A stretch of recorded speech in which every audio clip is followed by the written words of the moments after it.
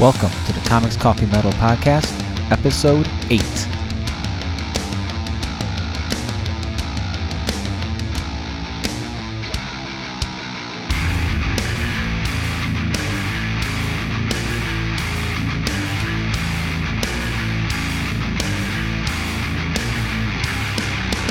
Hello, and welcome again to this week's episode. Today, I'm talking with Brian Lovell. I've been really wanting to sit down and talk with him for quite some time, as Brian always has thoughtful and introspective thoughts about pretty much any topic I can throw at him. I've been wanting to pick his brain about his evolving art style and his often dark and horror-based work ever coming into conflict with his faith. And, as expected, I got some really interesting answers for both. We also discuss his upcoming projects and take some questions from Twitter and Patreon. I really enjoyed having Brian on, and I hope you enjoy our conversation. Let's do it.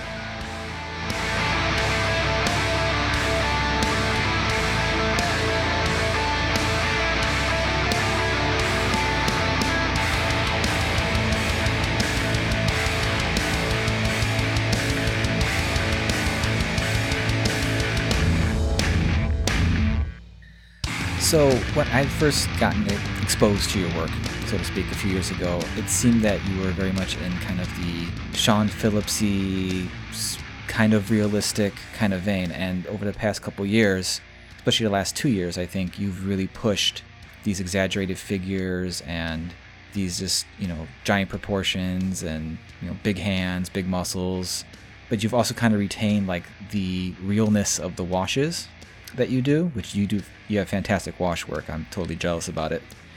Yeah. And I was kind of wondering if that was kind of a conscious decision on your end to kind of go that way, or is it just kind of something that evolved naturally? I think there is, like some of it's obviously like it's some of both, but the sort of realism, I guess, that maybe you're referring to early on, I think maybe stems from just the fact that I kind of tried breaking in pretty early on just making crime stories. So like that was really where I think a lot of, like I was trying to make these things more believable because the worlds of which they existed were less absurd, I guess. Okay. And then as time's gone on, like I've always loved superheroes and the cartoon, like I've never been really big, like Humberto Ramos is like one of my favorite like guys, like favorite comic artists. Mm-hmm. And like old Joe Quesada and Frank Miller and it's just like John Romita Jr. is the king to me. Totally. I totally see that Romita heft. Yeah, like, and that's kind of what I'm after, was just that sort of like weight and volume. But like kind of being able to lean into that is just so fun. Like, so like the exaggeration's obviously like intentional. But it's weird because it's not about like trying to make them bigger or more muscular, but it's like, how can I add weight to this? Okay.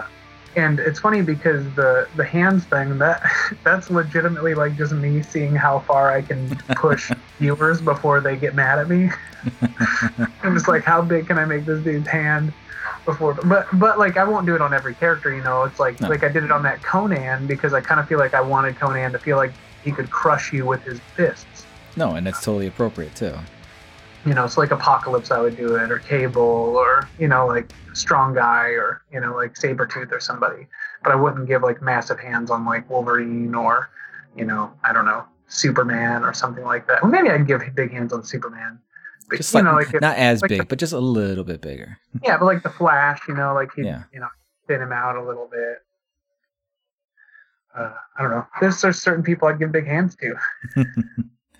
It's really cool seeing those influences come through, especially the John Romita Jr. one, because that's like, one of my all-time favorite artists, and your ability now to like just give this weight and heft to these characters when you draw them, it's not something a lot of people do. I mean, there's a lot of really beautiful illustrators working in comics these days, but there's just something, when a character, you're like, this looks heavy, like. I'm super glad that comes off, because that's kind of the goal. Yeah, well, it totally does.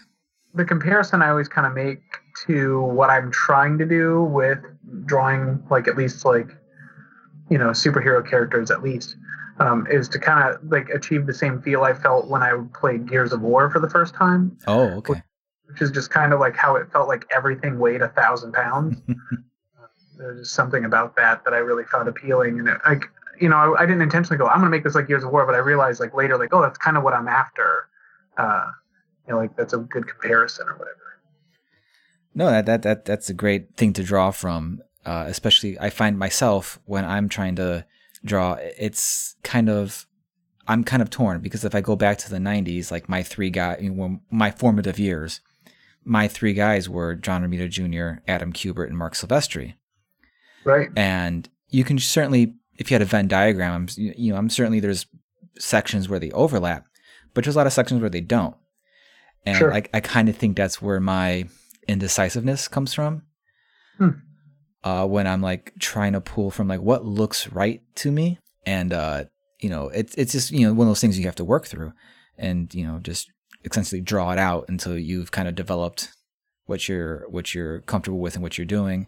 But it's been really cool just seeing that switch because again, like I said, you not only get the dimensions and the figures and the weight, but you also toss in those gray tones and those washes, and it's just kind of adds such a different dimension that I think we didn't really see because in the 90s, John Romita would have crosshatched a lot of that sure. stuff, and these days he would have still crosshatched it, but it's just seeing the extra dimension given with the tones is just kind of like, oh wow, this is like crazy in the best way. And it's kind of like I kind of see what you're doing. Do you know Nate Stockman? Yeah.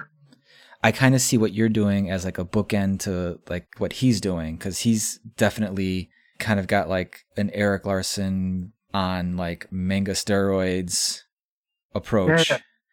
But he also has these incredible tones he uses, and just like just seeing like you're like on the same spectrum at some points, but also like on opposite ends with like the figures. It's just kind of like seeing you two back to back on the Twitter feed. Sometimes it's just kind of like, wow, like this is amazing stuff, because there's a lot of artists that I can obviously say are very impressive these days, and everyone has that, the artist that they like, that kind of like when you see them, see their work, you're mad at it, but you also kind of like want to like love it forever. Do you watch Bob's Burgers? I don't. Okay. But I from what I understand, it's very good. It is an excellent TV show. So this reference is not going to make any sense to you, but hopefully people listening will. There's an episode where there's the youngest daughter, Louise, gets dragged to a boy band concert by the older sister, Tina. And the younger daughter, Louise, she's like, does not care about boys. She hates, she's like, whatever, this is stupid. She's making fun of it the whole time. And then she sees them come on stage, and there's one boy in particular she kind of is like, goes nuts for. Like the whole, like, but, through their own shenanigans, they end up meeting him. And when she gets to meet him, and all she does is like, she gets like so excited, she just like slaps him. And then, it's just kind of like, and, so what I'm basically trying to say is when you post some of these things, I just want to slap you, but I love you so much, man.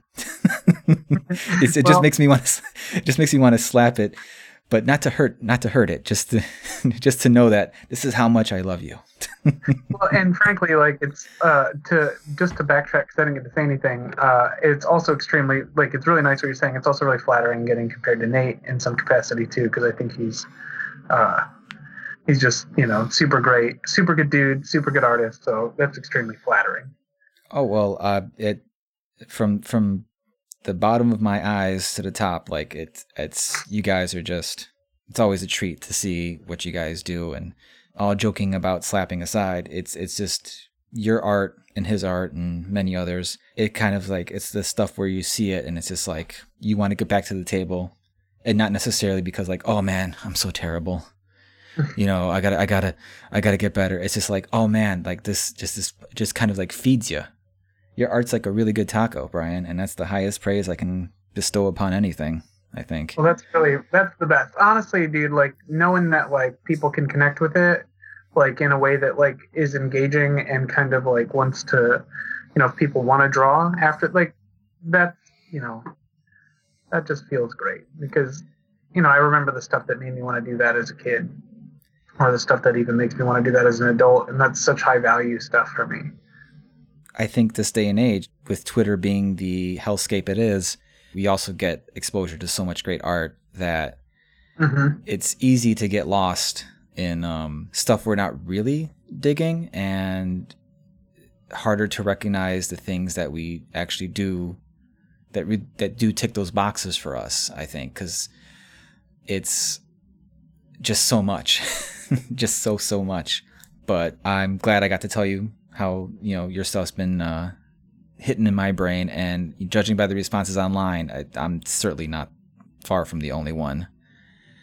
Yeah, it's been kind of weird. Like, I've been kind of playing with some stuff, and it's weird. It's really like Twitter's not really, a good measurement of how well things will be received, but within that sphere, like, I've been kind of experimenting with a couple of things, and people have really responded well to it, so it's kind of interesting.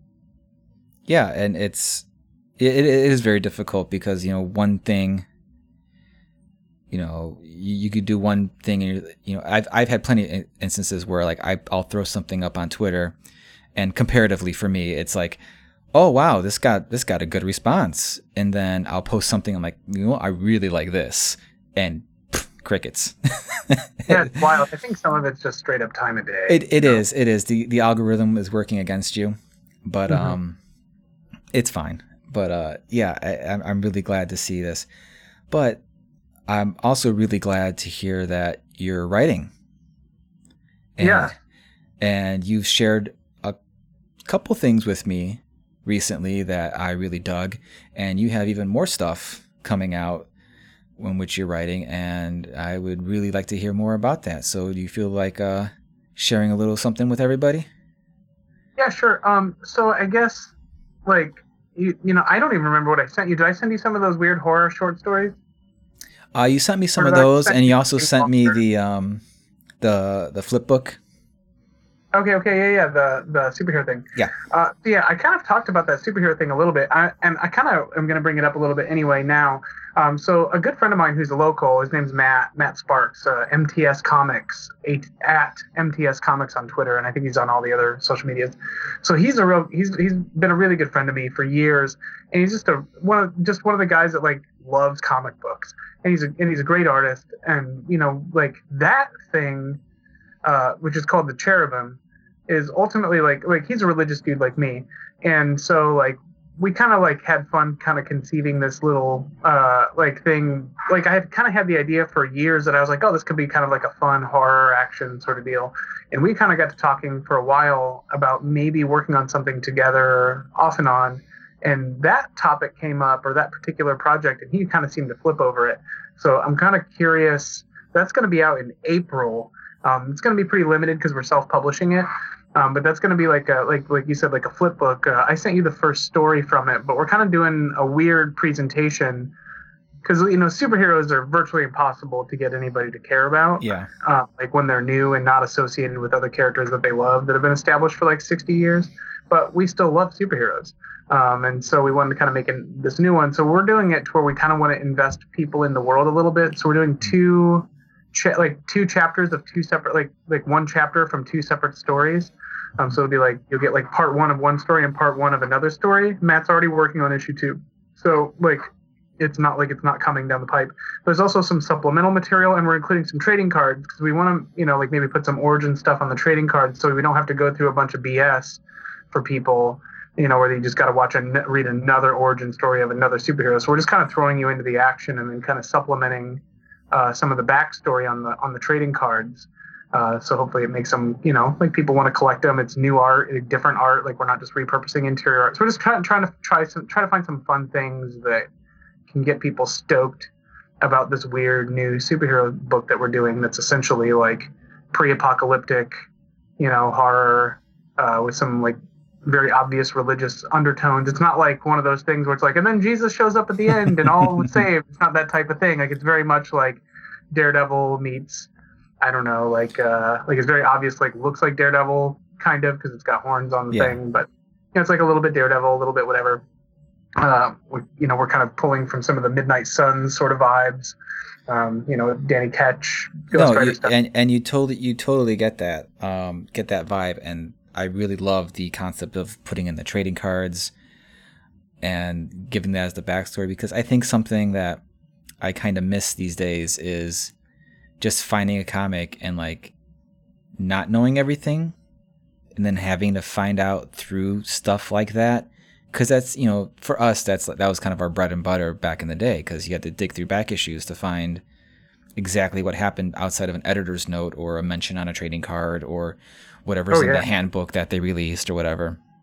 Well, so all those Arthur Adams trading cards played such a pivotal part for me understanding the Marvel Universe. I never had the handbook, but I had the trading cards, and so like I could just read the backs of those cards and learn about Baron Zemo or these different characters that are kind of obscure, Fool Killer, and then you have that card and you're like, oh, like I know something now. This is awesome, and like I want to know more.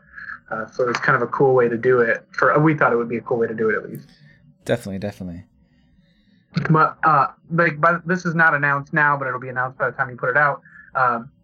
There's a guy named Andy Eschenbach who's also a local Cincinnati fella, also fantastic a tattooer. Writer. He's excellent writer. He's also a tattooer from Cincinnati, just like me. And we have kind of conceived this sort of supernatural Western adventure sort of comic book that's coming out at IDW, and they haven't announced it yet. They'll announce it Tuesday, or I guess in a couple days from now, that we kind of made up at some IHOP, and we put in the work. Like it's just, I love hearing where people like initially develop stories. Yeah, it's so stupid. Like you just do it at IHOP or whatever. Like when there's like 4 syrups lined up next to you and you're talking serious about story. It's like the dumbest setting of all time. But like we kind of came up with it there, and then we kind of sat on it for a while, and maybe thought about getting it going, tried a couple different like options, and then we had the luxury of knowing one of, I think, the most talented artists in comics, and just straight up versatile and like crazy unpredictable art style, this woman named Kate Sharon, who's worked on a bunch of licensed stuff, but this will be her first full series that's like a creator-owned thing, like that we all own together, and she's just spectacular. She's at Kate Sharon and at Andy Eschenbach on Twitter for anybody that's listening. But Kate took whatever we thought was cool and just totally made it like 1,000 times cooler. Like I'm looking at a really bloody thing right now that she drew for the book, and it's so rad that I'm so stoked for everybody to get to see it. But that'll be coming out at IDW. That's essentially like about a dude who was killed in a gold heist that went bad because it's a Western. But he wakes up from his grave sometime later and isn't really sure why, but he also is chained to it, and can't figure that out by some magical, mystical sort of curse. He's literally chained to his grave, which leads him and his family down a series of betrayals and revelations and lots of hate magic, like and a cast of really bizarro characters that are really fun. If you like alligators, you'll like the book. But it's completely nutso. And we try to take like everything that we liked about Western, especially its tropes, and then just kind of tweak them out so they're way weirder, zanier, and just kind of more exciting. It's extremely violent, but kind of like cartoonish in a lot of ways. But we've got, gators, we've got werewolves, we've got, mysticism, and I guess zombies, if you count, like Roy. Just got a little bit of everything that's completely nuts. I mean, like whole train cars get thrown with magic. It's just nuts. But we're pretty stoked about it. And I cannot articulate how vital and amazing Kate's pages look. Like, I'm just going to spoil it. She does some crazy shit. Like, there's a shot where there's people inside and outside of a train car. So instead of like coming up with some clever angle where you can see them through the door, she just straight up like you can see through the wall. Like it's like a video game or something where it's just like, holy shit, that's genius. She's just brilliant. But that kind of stuff just blows me away. So we're so psyched to be working with her, and that'll be at IDW. Like, they were awesome enough to kind of gamble. This will be Andy's first published series writing, and mine too. So they're kind of, I've been published as an artist, but all the writing I've done has been short stories. Same with Andy. So we're really, really kind of grateful for IDW to kind of give us a shot. And they've been, they seem to be stoked about the scripts and stuff. So we're pretty hyped. Awesome. Yeah, I was introduced to Andy, I think, on CincyCon 2015, I think. Sounds right. And everything, every time I see him and he's got something new, it's just, it's kind of jarring, like how good his stuff is. Especially his, the most recent one I read was the Angels Just Want to Wear My Red Shoes, I think it is. Yeah. Which is a crazy title in itself. Yeah, I mean, Andy's a lunatic. It is, but his stuff, you definitely seek it out. I don't know if Andy's got it up on Comixology or whatever, but definitely seek out the stuff he's done. And the short stories of yours that I've read that you've sent and all that, you're a really good writer yourself. So, IDW is probably unknowns in terms of that factor of like not having a full on series out, but I'm sure they're seeing what you guys have done before and be like, well, we know it's at least going to be good, much less, hopefully. And seeing some of Kate's art, the snippets that she's put online, now that you've mentioned those things, I'm like, oh yeah, I see the little snippets were from that, and that stuff does look crazy. And the character designs you showed me on this cover you're doing, it's just like, I am full on in, and I'm really I'm really excited that my buddies are making awesome comics that I get to read, because it's just extra icing on that cake. Yeah, it feels kind of weird too to be from this position of like person who wrote it, because that's never been a thing for me. So it's kind of been an interesting, I guess, I don't know, whatever you want to call it. Like it's an interesting transition, because I've never. It's a different type of stress that you end up falling under. I actually in real time just sent you the page I was looking at. That is bananas. Isn't that crazy?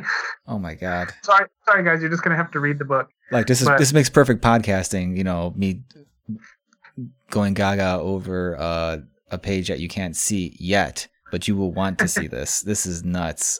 That is gorgeous. Yeah, she's amazing. It's got to be wild, because again, your art style is your art style, and when you're writing, I don't know if you're envisioning your art style portraying this book. Not. Actually, I'm not. Okay, so because the few times I've tried to write for other people were not successful in that I couldn't just get myself out of it for when it comes to the depictions and all that.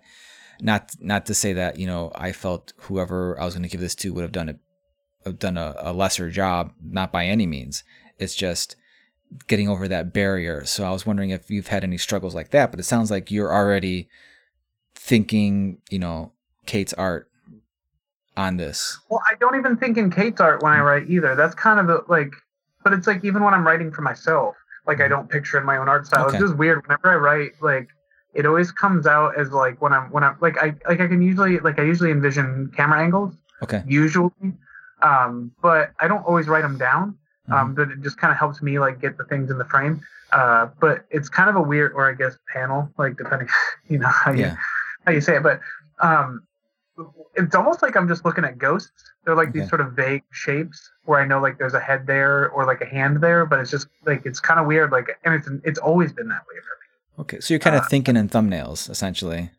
Yes, very much so. Okay. That's a really good way to put it. Maybe I need to readjust my thinking, because there's a couple things where I know other artists can really breathe a different, more appropriate life into something I've been writing, and it's just maybe that's the approach I need to take now and think about, and hopefully I'll be able to detach myself from it and get some of that stuff done, because I'm really wanting to kind of branch out from that, from just art, because I have to imagine that getting pages in is the best feeling in the world, because you're oh, here's a story, awesome story being told, drawn awesomely, and I didn't have to do it. Oh, it's the weirdest feeling too, because like when you like you said, it's funny that I'm like, oh, it's kind of like Ghost, like which is like the most dumbass response I could have given, and you're like, well, like thumbnails, like an actual practical a practical response. Yeah, like because I'm only thinking in such vague ways, like to see it come back is like it's extremely alien and really satisfying in a lot of ways. Um, I haven't done a ton of drugs in my life, but I feel like that's like kind of like, oh, I forgot that it felt this way, but it's like every time, you know what I mean? Like every time it's like this new, like you're kind of almost drunk on this weird thing that you had a vague idea that became extremely concrete and you had very little to do with it. Well, that's awesome. Again, I'm really glad this book sounds killer, like, and it looks awesome, and I'm sure once it's formally announced, we'll have release dates and all that. And what's the title again? It's called Chain to the Grave. Chain to that's. You see that's an amazing title too. Thank you. It was I can't even remember which one of us came up with that, but we'll just all three take credit. Matter of fact, we should all three take credit individually so we can have really sweet infighting. Oh, nice. That's the plan now. So yeah, that's the next thing coming down the pipe. I do have a couple of other things that I can't really get too far into, but this is not the sole writing thing that I have going. So I hope that if people like it, I've got two other things that are not quite like it, but if you like what we're doing there, hopefully you like the other stuff. Awesome. Well, right now, I had asked on my Patreon and on Twitter for some questions. So if you're feeling up to them, let's go through some questions. Yeah, I guess right now I'm just wearing a hoodie and some pants and stuff. So for anybody that wants to know what I'm wearing, that's what I got going on. That's about 50% of the questions. I know. So there you go, folks. Okay. Dave Acosta at Dave Draws Good asked if I can have his hands. Now, I don't know what Dave's planning to do with your hands. I would assume for some sort of intimate purposes, but let's assume, for drawing, and not to go out of line on the first question here, but Dave, you don't need Brian's hands. You're an amazing artist yourself. So, but if you did have... Dave is an amazing artist. But I do know Dave well enough to know that he actually has really bad plans for my hands. Well, then I guess your answer is no. When he wrote that, like I saw it on Twitter or whatever, and I legitimately was like I read it as because like when you asked me earlier about like the big hands, can you have the big hands? Yeah, I was like, oh wait, that's not what he means. And our previous guest Joe Mulvey has a whole bunch of questions for you. So let's shotgun these bad boys. Yeah. What is your dream book to work on? I mean, like number one, outside of just my own stuff, like something that people would know, is that kind of, I guess it's open-ended. I would say I would assume that your own stuff is always like your dream book. So I guess what, like IP? Yeah, well, as far as dream books go, if my own stuff's included, I'm already working on that. Y'all don't know about it yet. But of stuff that would be other people's IP, I would say Daredevil would be the thing. And maybe followed immediately after would be a tie between Moon Knight and Green Arrow. And then a third would maybe be like a Tim Drake Batman book. Oh, wow. I would not expect those DC answers, and I would harm several people, very, very distinct individuals, to see you do a Daredevil or a Moon Knight book. So that's I'm satisfied with that answer. I hope Joe is. To even like almost elaborate on that a little bit too, like one of the things that I almost always say in response to questions that are similar to that is Hellboy. But every time I almost say it, I get real scared. Like, because like that character is like so like there's such a system to him that I'm terrified to have to draw more than once at a time. Well, so many people at this point with the anthologies and all that have kind of done a Hellboy that I don't know if they're still doing those. I'm very, very out of the loop on Hellboy. I know there's no direct Hellboy series anymore, and I think BPRD just ended. But I think they're still doing like some stuff. But you know, it's good that you're scared. That means you're not going to mess it up. Did you ever read The Marquis, that Guy Davis book? No, it is on my list of the books that I know I should read, and I have not read yet, though, for sure. Like, if Guy Davis came out at some point and was like, I really want to have this thing out in the world, but I just can't finish it, even because he had like one more like story to tell, I guess. And if that opportunity crossed my path, I would like backflip to draw that. Because I love that character. I love the way he looks. I love that whole world. That would be like and last one I guess would be Sam and Twitch. Oh, it's like one of those things that if I could like get McFarlane's ear and just be like, yo, dude, like I will knock a Sam and Twitch mini out of the park. Oh yeah, there, bud. Go ahead and do that. You would do a Killer Sam and Twitch too. You've mentioned that before to me, or at least online somewhere. I remember that's in my brain that you've said that before. And who knows? Maybe in the tens of listeners, someone knows Todd McFarlane. They can bend his ear and say, "Hey, get this Brian Level guy on a Sam and Twitch book ASAP," because that would be some sweetness right there. That'd be really bitchin'. That's like one of those ones where if I had like a day to just draw for myself, I should just do like a big Sam and Twitch. Or someone should, any of these listeners, you want to really get me excited, get like a Sam and Twitch commission. Yeah, give Brian some money, and take any of these characters from these dream books he's just mentioned, throw some money at Brian to do it, because then he's just gonna just murder it beyond anything he's done so far. It's a guarantee. I'm setting really high standards for this right now. Oh, and Joe asked an extremely simple question, and I'm turning it into, hey, get a commission from me. Why don't you? Hey, got to hustle. Next question is, who are a few of your dream collaborators to work with? Oh boy. Feel free to give this one a pass, because if you don't want to like alienate anybody, even though that wouldn't be the intent, because I think we've all been in this position where it's like, I don't want to forget anybody. I don't care. Okay. Like that's on them if they take it personally. Yeah, fuck all y'all. If I pick like 3 people in the world I want to work with, like it's kind of crazy to like take umbrage to not being on that list. I would like Dave Lapham is like I would say Dave Lapham, David Hine. And oh god, it's got to be another David now.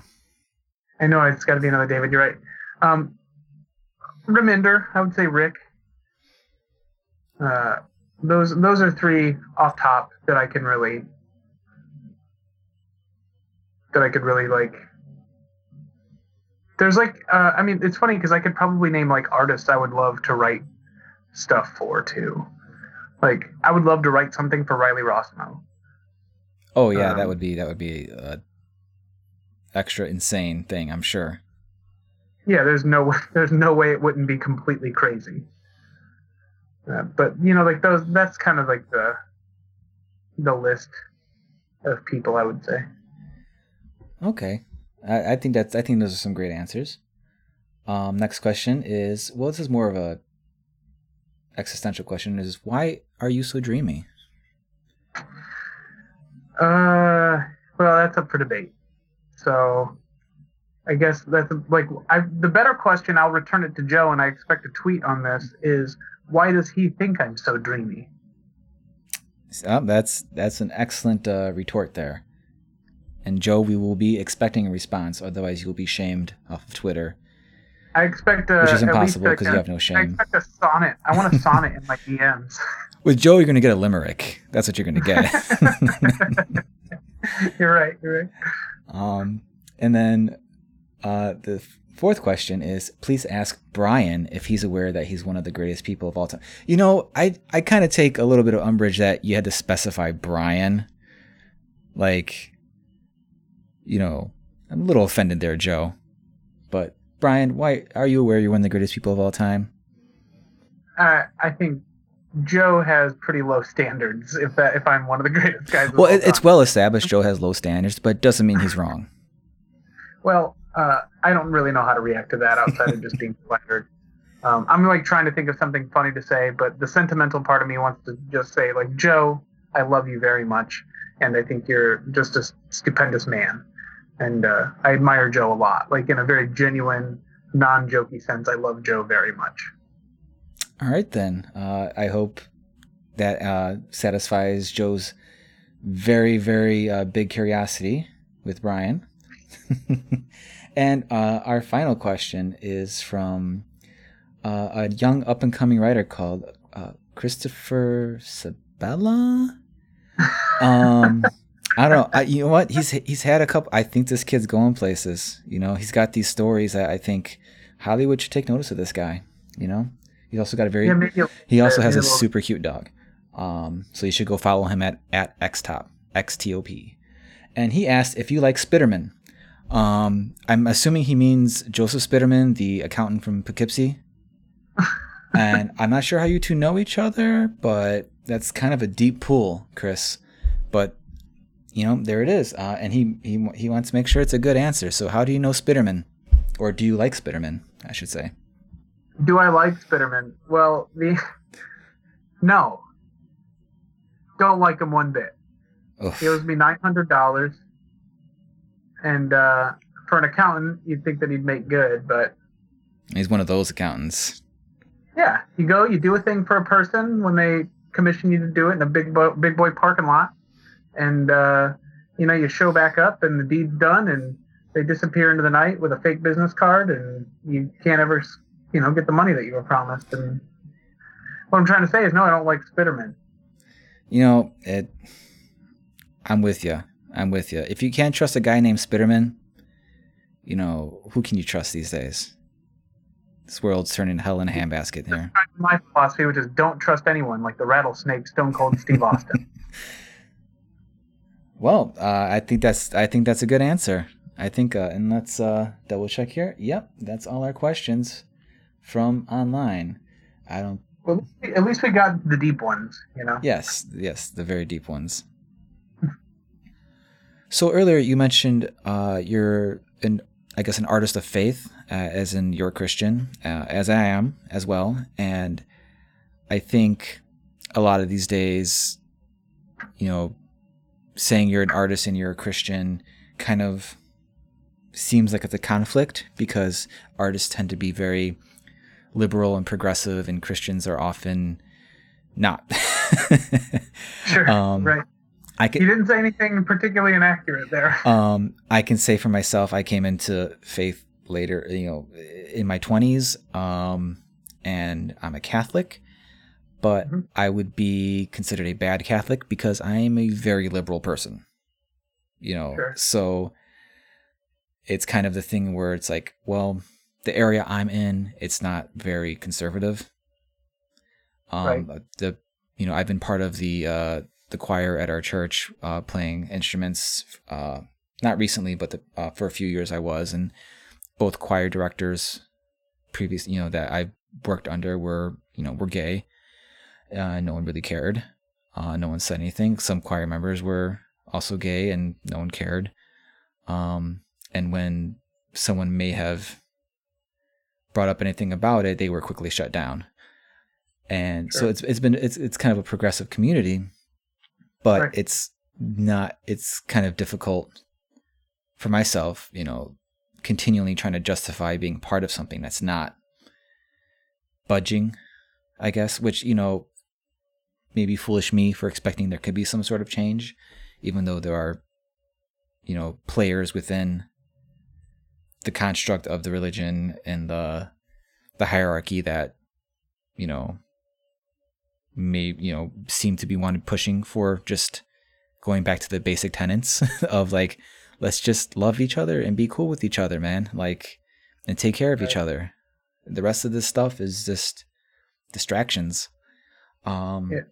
My pastor said, and it was really just a really simple way to say, a really complicated idea. And she is extremely wise and very, very cool-headed, which I am not. But, she very simply said, like Christianity is at its best when it's the underdog. Mm-hmm. And I think there's so much truth there, because all the times where we have positions of power, we really fuck it up really bad. Oh, yeah.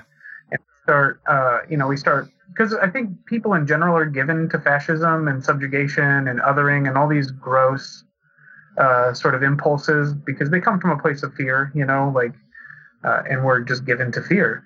And so obviously, like, when you're given to fear and your thing is the establishment, like, you want to suppress anything that threatens whatever, you see yourself as. But it's funny, because I don't really have any trouble reconciling what I believe up against an institution frankly, of oppression, primarily because, like, the gospel is inclusion at its core. Yeah. Like, to me, like the gospel of Jesus is about bringing everybody in. Mm-hmm. The tearing of the veil, and like, even when Saint Peter had the vision or whatever of the animals, like, kill and eat, do not call unclean what I have called clean. Like, when the Lord says that to him, like, those sort of things are just like, oh yeah, like, we're bringing the Gentiles in, like, we're bringing all these people in to the religion. This is not an exclusive thing anymore. Yeah. Like, when Paul said, and I don't want to put words in God's mouth, because surely that's a recipe for disaster. When Paul says, like, all things are permissible, but not all things are beneficial, I think he's like, it's about making sure that everybody's included, and then being able to approve what's good for us from the inside, not from, like, not keeping people out, yeah, but drawing them in. And so to bring it back to, that's just my quick little miniature, like, no, breakdown you bring up an excellent point. I think it's kind of amplified when it is, a Christian in power, so to speak, though I would hesitate to really say they're Christian at this point. But the human nature of just power corrupting and people wanting to, out of fear, say, no, I'm right, you're wrong. This thing I have is the right thing, the best thing, as opposed to, like, inclusion, which is, like, just seems so scary to some people, I think. But it's like, no, man, you have to realize, like, that's what it's all about. This is, like, we're all in this together. And well, like, if you're a Bible literalist, right? Like, let's just start off with the premise that you're a Bible literalist, and you believe that God made Adam from the soil and that Eve came from the rib of Adam. And so, like, let's say you buy that. Well, then you come to the second Adam, or Jesus, who was born of a virgin birth from a woman first. Like, the patriarchy is gone. Yeah. Like, when the thing gets flipped. And, like, when you think about it in those symbolic terms, or literal terms, whatever, like, what that means and what you carry forward, like that, like, once again, like, it's destroying these sort of like structures of oppression, not emboldening them. Like, when Jesus stands in the gap between, like, a sex worker and people with stones, and calls them out as being no less sinful than anybody else. Like, those things I think are important to me, and those are the things that kind of keep me from trying to be judgy or crappy, or keep people from, trying to know the love of the thing that, the Jesus that I believe in, and that sort of eternal, uncreated Christ or whatever. But whatever, that's, I feel like I could do this all night, and I don't think people really want to hear this stuff, outside of, if you want to hear anything from me, especially if you have an aversion to religion, or an aversion to Christianity or Hertz or whatever, like, I am sorry. No, and I totally get it when people are like, what? No, like, when it comes to religion or Christianity, like, no, I trust me, the line in the sand between me and you it's not as big as you think. Because, right. There's definitely, there's days, like, I think yesterday was a day as well, like, where I'm like, why am I participating in this? Like, when it just seems that it's just full of hate and trying to just tear away people, and just, keeping people, like, as Christians, like, just, I'm just going to bring, the what's going on at the border right now. Like, Right. as Christians, like, how the fuck are we cool with this? How? Yeah. How do we say, like, no? Like, because what? Because our country? Like, the country doesn't mean shit. Right. Our country is nothing before, you know, loving each other. And we're, you know, and I understand in the political aspect and the safety aspect, there needs to be some sort of regulation or something like that. But what's happening now, that's not. This is just cruelty. This is cruelty, and like it's fascism, and it's sickening. And, you know, it's hard for myself to try to align myself with an institution that is just not caring or not doing enough, or is, you know, pushing, you know, a political agenda, or pushing a certain political party just because of, you know, abortion or anti-abortion or all that, when the current political party in power had 2 years of like just unwavered, like, do whatever we want. Hey there, Don from the future here. It's coming in to clarify something, as Brian and I are talking about something very serious, and I want to make sure I'm as clear as possible on my views. I am 100% pro-choice. The fact that women do not have full rights over their bodies in this country is an absolute travesty. And my only stance of being against abortion is that I feel we need to look at the source of why people feel they need to have abortions. If it's due to lack of affordable birth control, or if it's some other sort of systemic thing that they feel like they cannot continue with the pregnancy and have the child, I think we need to address those things. So I hope that clarifies what I was trying to say. Obviously, this is not a black and white subject. There's lots of gray area, and I could go much further into things I believe and things I would like to see happen with all this, but ultimately, this is the point I was trying to make. All right, back to the show. And what did they do? They didn't call out abortion. They didn't stop all abortion. Whether you're anti or pro, that's not what this is about. It's just like, that was their agenda, that they got all these Christians to like, no, they're killing babies. And what they did nothing. They just, you know, lined their fucking pocketbooks, because that's all they care about. Sure. And this is far off. But if they cared about babies, they would do things to take care of babies. And you know, they would try to do fuck women. Yeah, it's, you know, life doesn't end at conception. Like, you know, and this isn't, you know,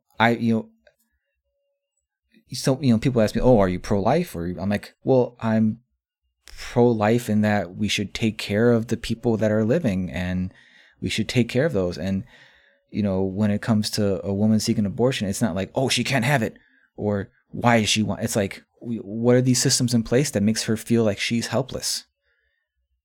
Not to cut you off, but like in these particular instances, I think it's really easy to, like, because I think clearly we're of the same mind, it's really easy to air the grievances. Yeah, it is. And it is. And I think it's really important for other people, especially non-believing people, to know that Christians do have these grievances with our own establishment. I mean, I think it's important to that. But I also think it's important for those people that are listening that are believers to know that, like, there's a lot more we could be doing for these women, and for children, so these people don't feel like that they don't have an option. You know, like there's so many more choices out there that as Christians, I think we're supposed to be doing, not worrying about whether or not we stop them from doing the things that they do, but instead find out ways that we can be of service. And isn't that's one of the basic things, you know, I was taught, like we are to be in service, right, to each other and to God and to Christ, and to, you know, I'm not great about it all the time, but I'm human, and I try to recognize when I'm not. I try to make amends when I'm not. But yeah, we're failing completely. And yeah, it is really easy to get into the grievances, because it's kind of like, from my perspective, to those who are not religious, or who are not really, you know, of any type of particular faith, but it's kind of like, for me, it's kind of like having this thing where it's, you see this perfect thing, but people are just staining it, and they're not letting it be this perfect thing. They don't want the light of this perfect thing to reveal who they are to themselves. So they have to make these constructs of it's under the purview of this perfect thing, and it just gets sullied, and it's so frustrating because it's so simple. Sure. Well, and the only thing I can really do in these circumstances is just try to find ways to love people that feel like they're unloved or that they're not cared for in any particular way. But also, like, I have to keep myself in check because it's really easy for my frustration with topics to sully myself or to like soil my opinion of my brethren, where in ways where I want to reject them as well. And in reality, like, I just want to reject some of their behaviors or their thinking, as opposed to them as a whole. I would love nothing more than for there to be a reconciliation within these systems where these people like wake up and be like, oh my God, we're harming people left and right. Not only are we harming people, but we're harming their relationship to the thing that we think is the most dear.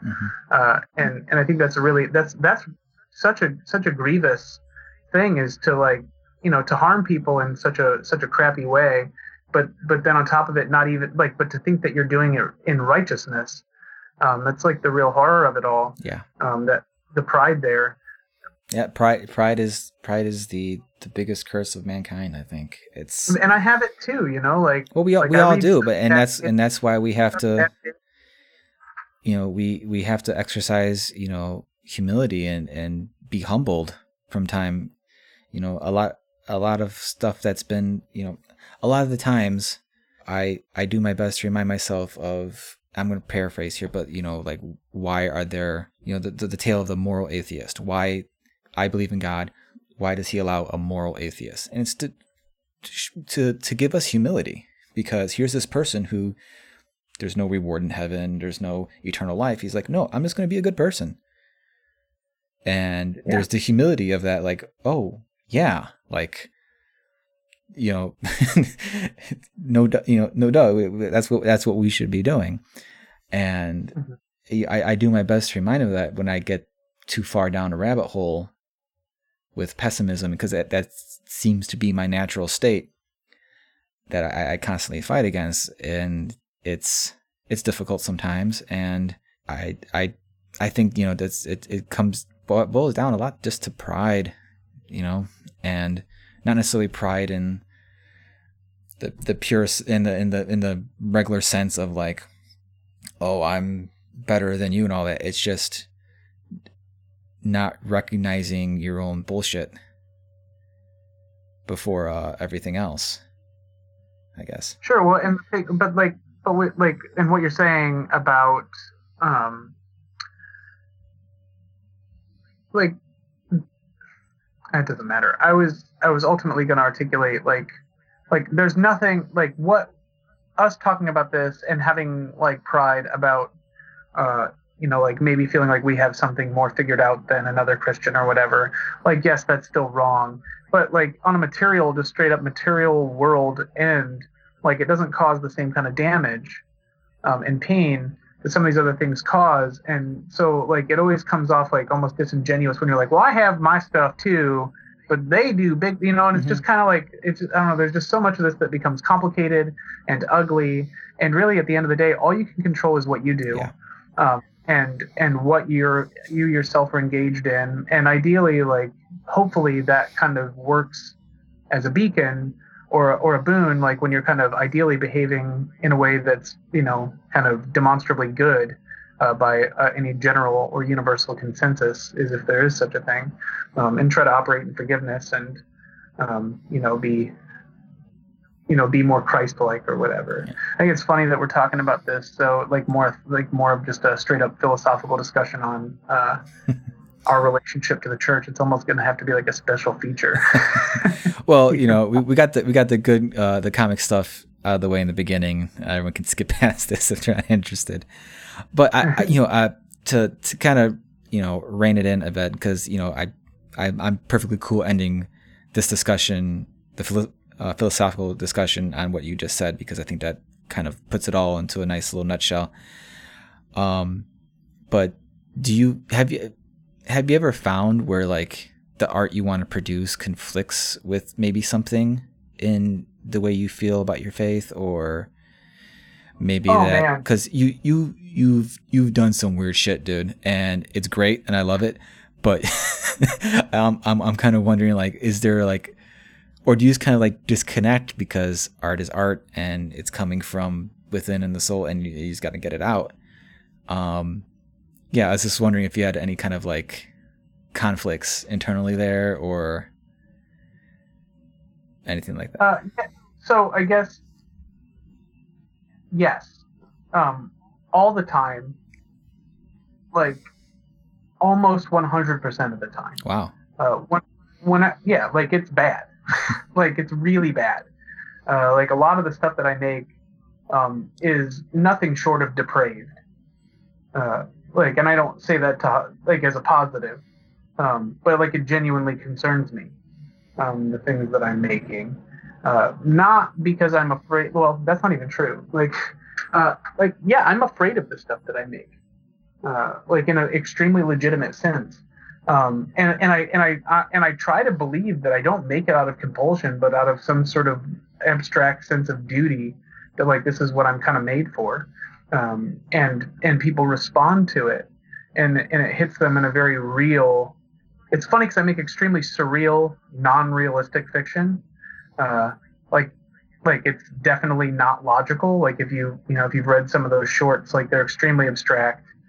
But for some reason they like resonate with certain groups, and I just kind of have to like have a certain amount of faith, like that those things are doing a good work, despite the fact that they feel extremely bad when I'm making them and when people read them.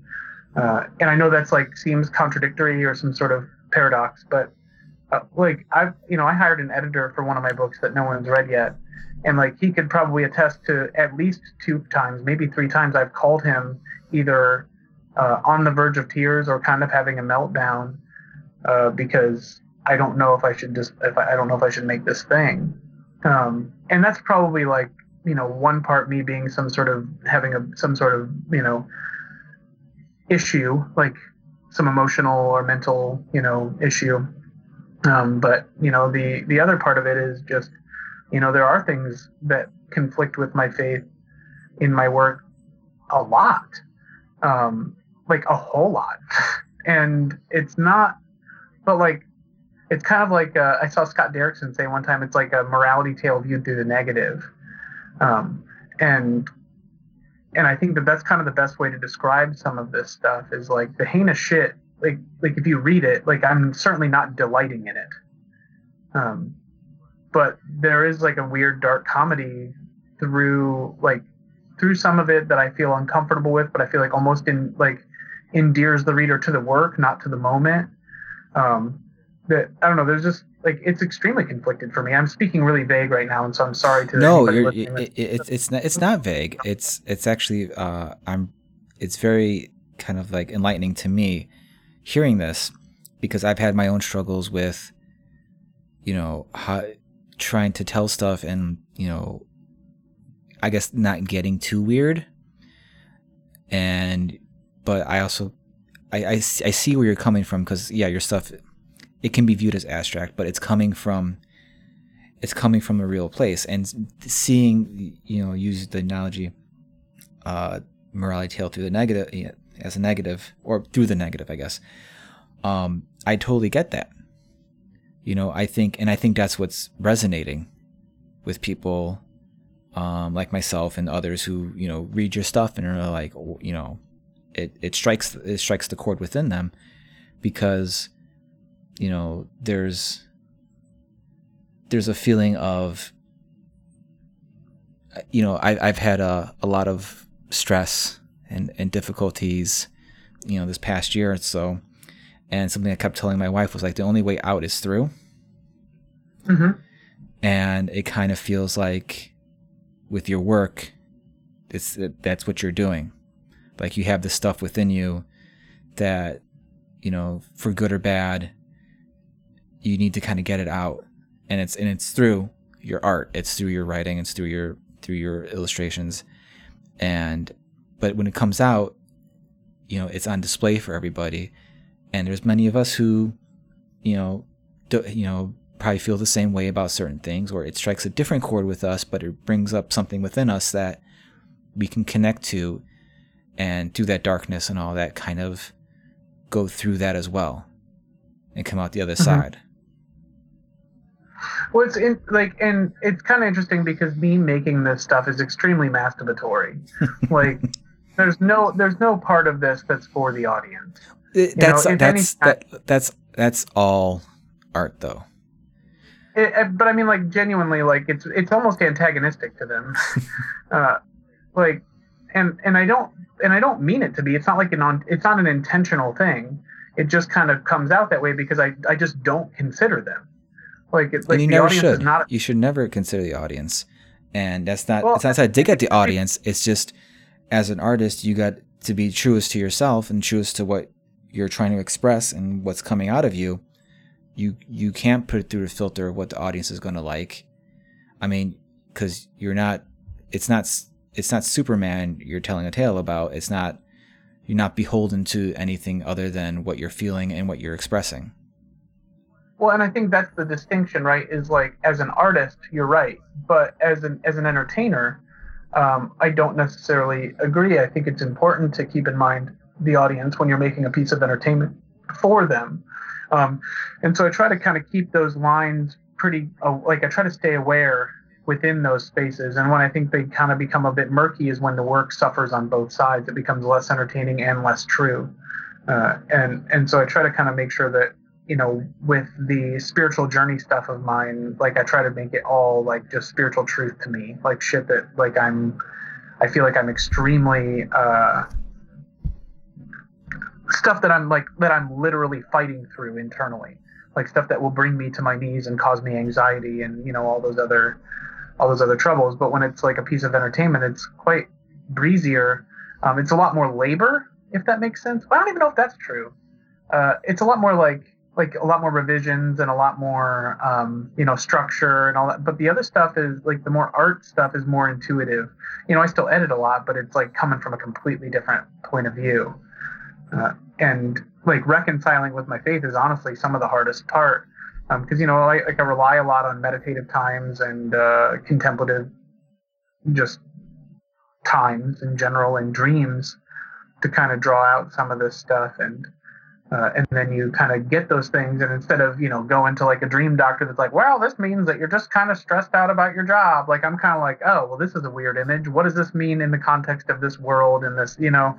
So it's kind of a, everything's symbolic, and, it does concern. I'm always extremely concerned about how the audience, like, after I make it, how the audience is going to perceive me, because it is so much of me in there. But like, not enough to make me, like, not do it, I guess. The only person that I care, the only thing that, like, because like I said, I don't believe it's a compulsive thing. I do believe that I have some sort of control over it, over deciding to do it or not. The only person I really care about, I care about people's reaction, and I don't want to hurt anybody. Like, it's horror, and I would never be like, oh yeah, don't worry, you'll be fine. Like, because frankly, like, you might kind of think it's the dumbest shit on the planet, or you might find it really rattling in a bad way. And frankly, like, if you're showing up to a horror book to have a good time, and then you get a horrific time, like, don't be surprised. Yeah. Because I feel like I'm trying to deliver the latter of the two. I'm not there to give you a great time. If you have a great time, awesome. But that's not why I'm doing this. Like, I'm doing this to dredge up the worst parts of me, the worst parts of people in general, the worst parts of the world, and do it in a way that's completely and totally uncompromising. And I don't even necessarily mean like explicit, but just like thematically. I have people that I talk to about the work. Ultimately, the thing that I bring to my faith in it is a lot of this, like, sort of symbolism or like through line sort of ideas. But one of the major things that I bring faith, when it comes to faith, is that I don't want to hurt. I want to hurt you on purpose. I don't want to hurt you by accident. Well, I think people are drawn to horror because there's something about seeing something horrific, or getting that feeling of something horrific, or going through something that may be unsettling, may be jarring, but is ultimately cathartic. Right. And Yeah. maybe that's why you do it and you're so good at it, because that's your purpose, is to kind of provide this catharsis for people through your storytelling. Well, in saying that I'm good at it, I thank you. That's very kind. I will say, like, I do have sensitivity readers on it, but it's kind of interesting, like, in that I don't have sensitivity readers, so that way, like it's ultimately to just like kind of keep me from landing into a trope or something that I wasn't aware of. You know, but I know that, like, one of the things about one of the books that's like the true like horror book I'm doing, is it's extremely inclusive, to the point where I know I'm going to step on some landmines just by virtue of it being a horror book and being super, to the best, inclusive to the best of my ability. And so I've kind of got some sensitivity reads just to ensure that I don't, not ensure, but to potentially mitigate any landmines I might be stepping on. Because frankly, I'm a super privileged guy, like, I'm a white dude from Ohio who's straight, who does okay, like, in his other job as a tattooer. Like I don't struggle like people struggle. And so, I don't want to hurt people accidentally. I think some people are going to read some things in bad faith, and I'm prepared for that. I do think that there's going to be things that I could do better. I'm aware of that as well. But when I bring a horror story, I want it to actually like leave people feeling kind of a mess, or it's gonna, ideally it'll be a punishing read. I hate to say ideally, but ideally it will be, because that's some of my favorite things. I don't want to do that to people. I want to do that to me. And my favorite things in the entire world have been things that have really sent me down a weird spiral, that really challenged my thinking and challenged my belief structure in a lot of ways. I don't know if you saw First Reformed, but did you see that movie? No, I did not. So, I mean, it's a drama, and it has like a little bit of it, like it's almost marketed a little bit as a thriller, especially with the poster. But God, if it doesn't carry the tension of a horror movie the entire time. And when it's over, you feel like you went through something, and it wasn't because it was suspenseful. It was because there was something deeper than itself. Like any David Lynch movie, you feel like you went on a ride that you kind of won't be the same after. There's just certain people that kind of invoke that kind of dread. Some Nicholas Roeg stuff, and like that's what I want to do with my work, is kind of make people feel like, I don't want to give people a good time, which is rude of me. But I want to give them a hard time, but that like really means a lot. And I know I'm not that unique. So if I want that, then I know other people do too. They might be a small number, and I might only be able to get a couple issues out before it gets canned or whatever, but hopefully those issues are meaningful to people. Have you ever read The Bulletproof Coffin? No, I have not. So The Bulletproof Coffin has 2 volumes from Image Comics. Those of you that are comics fans and like strange comics, I want to make comics for those fans. Like, because those fans are me, like The Bulletproof Coffin is about as amazingly perfect of a comic book that anybody could write for me. Okay. Well, I'll definitely have to. I've heard plenty about it with the circles I go in. It's just one of those things I have not gotten to. Yeah, I'm sure you've had those comics that just feel like, oh, someone wrote this just for me. Mm-hmm. Like Bulletproof Coffin's that way for me. Stray Bullets is that way for me. We3, like, someone tells me, like, I'd been out of comics for several years, and this is, early aughts, like mid 2000s. I'm like, I want to start buying comics again. And I'm like, oh, Amazon has comics. So I just ordered some trades that people recommended, and I read We3, and it was like, oh my God, this is like, it was like one of the most like thrilling experiences I've had. absorbing any type of media. Like, I had goosebumps, I teared up, I was just like voracious in it. And it really was something like, wow, everything about this, like, it not only opened up my eyes to what comics could be, because I was so used to, I had stopped reading comics somewhere in early 99, Right. late 98. So while there was trippy stuff all along, it just wasn't in my purview. So seeing what Quietly did and things like that, and the story itself, it really kind of like, it was kind of like a freight train of comics that hit me, and it kind of led me down this path to where I am now. But so I totally get where you're like, these comics were written for me. And I ultimately think that, you making your comics for, and them not being a quote unquote good time, that's perfectly fine, because we don't have to, like, there's a general assumption about content and media and entertainment that it has to be a quote unquote good time, as opposed to something that might be, more difficult or unsettling, or, a bad time to go through. But when you're through it and it connects with you, that's just something so much deeper than just being entertained and saying, oh yeah, that was good, as opposed to being something like, oh yeah, that's that I have to think on this one, like, Right. I've had books like that have hit me throughout the years, and you've definitely had those, and you've made some of those for people, I'm sure. And if I could just say anything to close this all off, is just, I think what you're doing is necessary, not only for yourself but for others.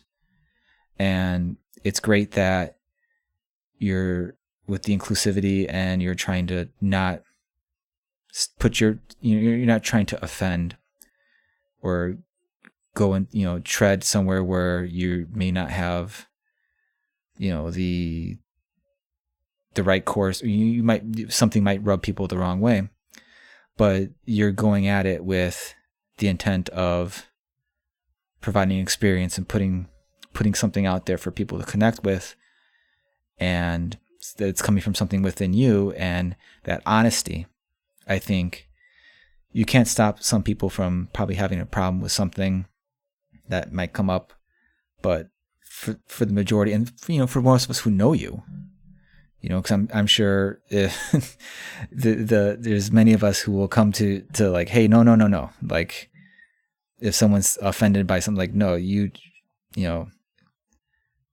this is coming from something true and honest. And I think that most importantly will connect with people, and you will definitely have the support of myself, and I'm sure plenty of others, that to keep doing what you're doing, because there's not a ton.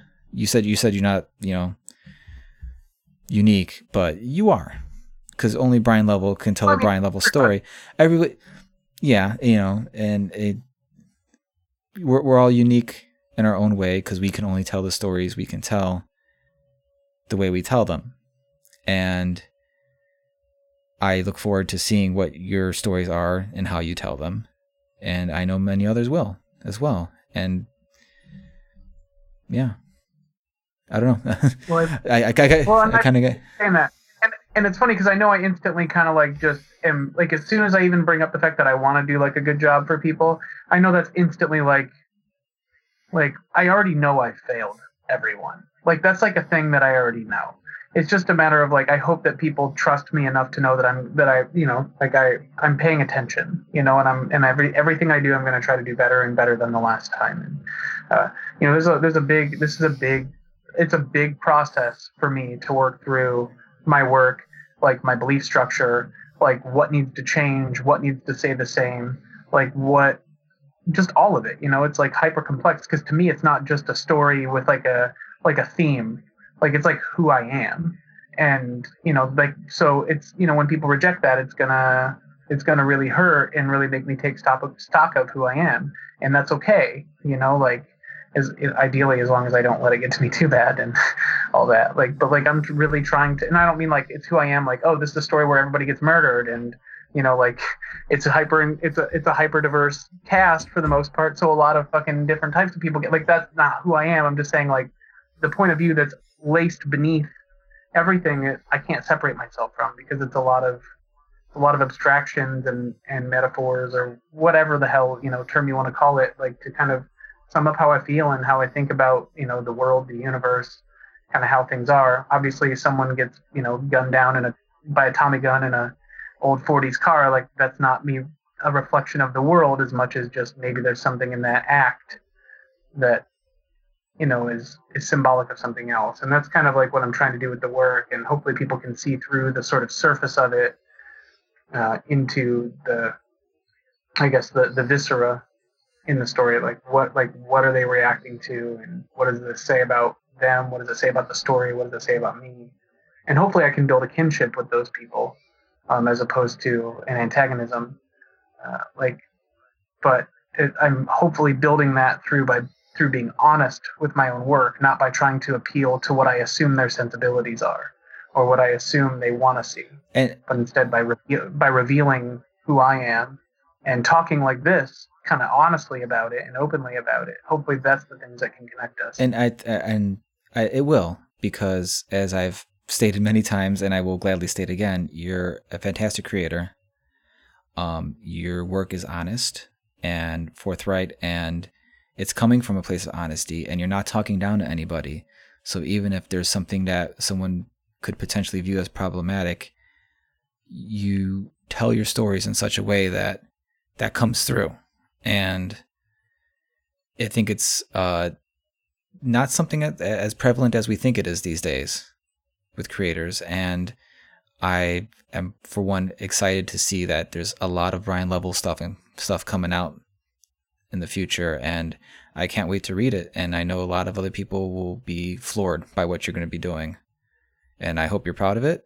You deserve to be. And don't beat yourself up too much about it, because honestly, you are doing comics good by making what you make. And I firmly believe that. And I thank you for being so open and honest with me in this discussion today. I really appreciate it. And I hope you're right, man. I hope that when people see this, like, they don't just be like, God, this guy, what I want people to know is like that I do care. And though I make pretty careless worlds, pretty pitiless places, that that they can find the pieces of love in there and stuff. And with that, I think I know why Joe finds you so dreamy. Brian? No, that was a great weekend. Thanks for coming on. Yeah, I really appreciate you having me. And I know I'm quite a tangential sort of guy, so I appreciate your patience. I love going on the rides you put forth, man. Don't worry about it. Well, I do appreciate the ride. In the interest of it being a comics, coffee, and metal podcast, I think it's worth me addressing all three very, very quickly. Do it. I've switched to half calf coffee lately because I started to develop some very troubling sort of tension in my shoulders and stuff like that. Like, I get tinnitus when I have too much caffeine late at night. So I've switched to half calf coffee, and I got to tell you, those of you that are relying solely on coffee to survive, I can't really recommend it. But those of you that just love drinking coffee all day long, going half calf's kind of a half decaffeinated, half caffeine. Pretty good way. You got any brands to recommend? We drink Javali a lot because it's always on sale. Yeah. And it's pretty all right. Like for the price point, exactly. It's a nice middle ground. Yeah. So because we drink so much coffee, it's like more than a pot a day. We drink a lot of coffee. Do they have a half calf, or is it just you split? We just buy two bags and then make some. Okay. Yeah. And so that's, sometimes we'll brew a full pot of like full caffeination, but then, it'll get halfway done and we'll brew another half pot of decaf or, just kind of however works.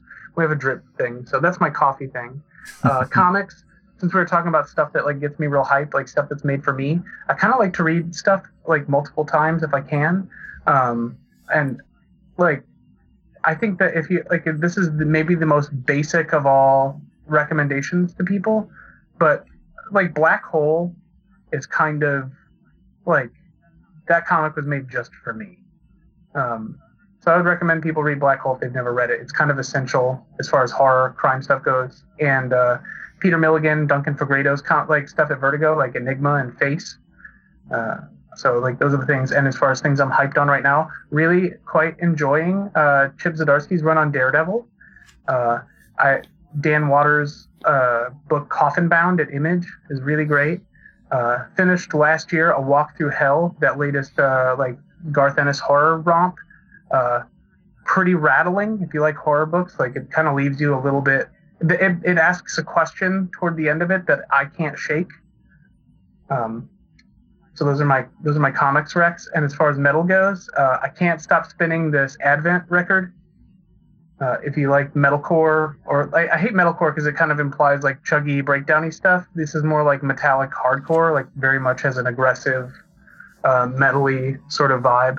A dude that I was talking to about it said it reminded him a little bit of Buried Alive, and also, oh God, who is the other one? I can't remember who else he compared him to, but he was right. Some death metal band. But Advent, their latest EP, Pain and Suffering, is really great. And there's a band from Pittsburgh called Slaves BC that had an album called Low and I Am Burning that came out 2 years ago that just destroys. It's so bleak and so scary black metal stuff. Really love those guys too. So that's my three comics, coffee, and metal, or whatever. Well, I appreciate you hitting all the points. I had to do it. I love all those things a lot. I know, and there's so many of us creators who do, and that's why I'm looking forward to talking to so many other people about this, because I was making a list of like, okay, I'm doing one of these interviews a month. Like, how long can this go? Like, there's got to be a short. And then I just started making a list of people, and I'm like, well, shit, I'm already like at 3 years worth of interviews. So, you know, and then I'm sure at some point I'm going to have some of you back on again anyway.